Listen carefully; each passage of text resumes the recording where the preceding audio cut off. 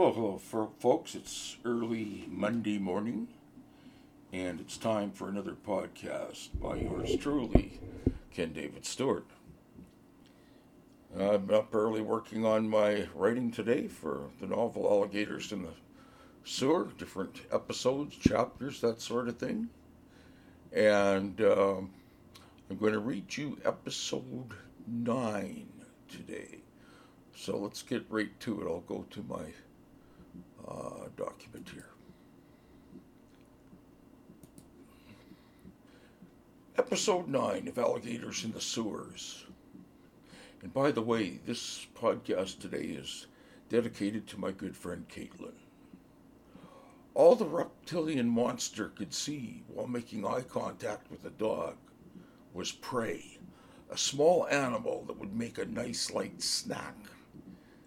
The beast lunged at the dog at a faster speed that most humans would have guessed even possible. Whether by accident or with malicious intent, the alligator used its front legs to sweep two cars out of its path. The two vehicles rolled over a couple of times before crashing through the windows of two retail stores. By that time, most people on Main Street had abandoned their cars and were running as far and as fast from the beast that their physical condition would allow them to. In the mad rush to safety, unfortunately, two elderly people died after being crushed by the crowd. The albino alligator gobbled up the lady's German shepherd in under 3 seconds. The pedestrians on the sidewalk were too stunned to move and witnessed the hoary beast close its massive jaws around the dog. The dog's blood was soon flowing in little rivulets down both sides of the reptile's mouth. Two police constables occupying a black and white Ford Victoria were both trying to calm their nerves after de-escalating a domestic abuse incident. In the backseat of the cop car was a beefy, red-faced man, probably in his early 20s.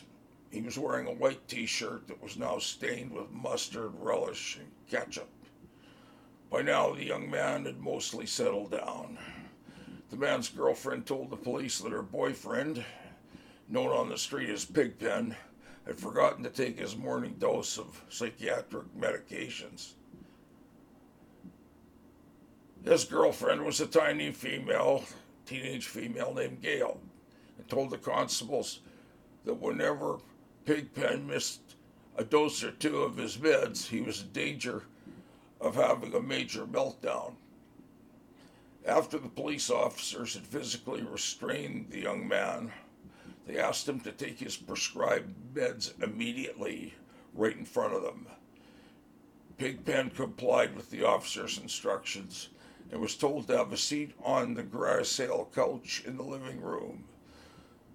The two constables, Justin and Dave, sat opposite Pigpen on a red sofa. Okay, folks, I'm going to leave it for there today. And the other episodes of this story are in my WordPress archives. And I hope you're enjoying this. It's kind of a little bit in the science fiction horror genre, you might say. A genre which I've liked ever since I was a young boy. Okay, so with that being said, I'm going to wish you guys a great day today. This is Ken David Stewart signing off.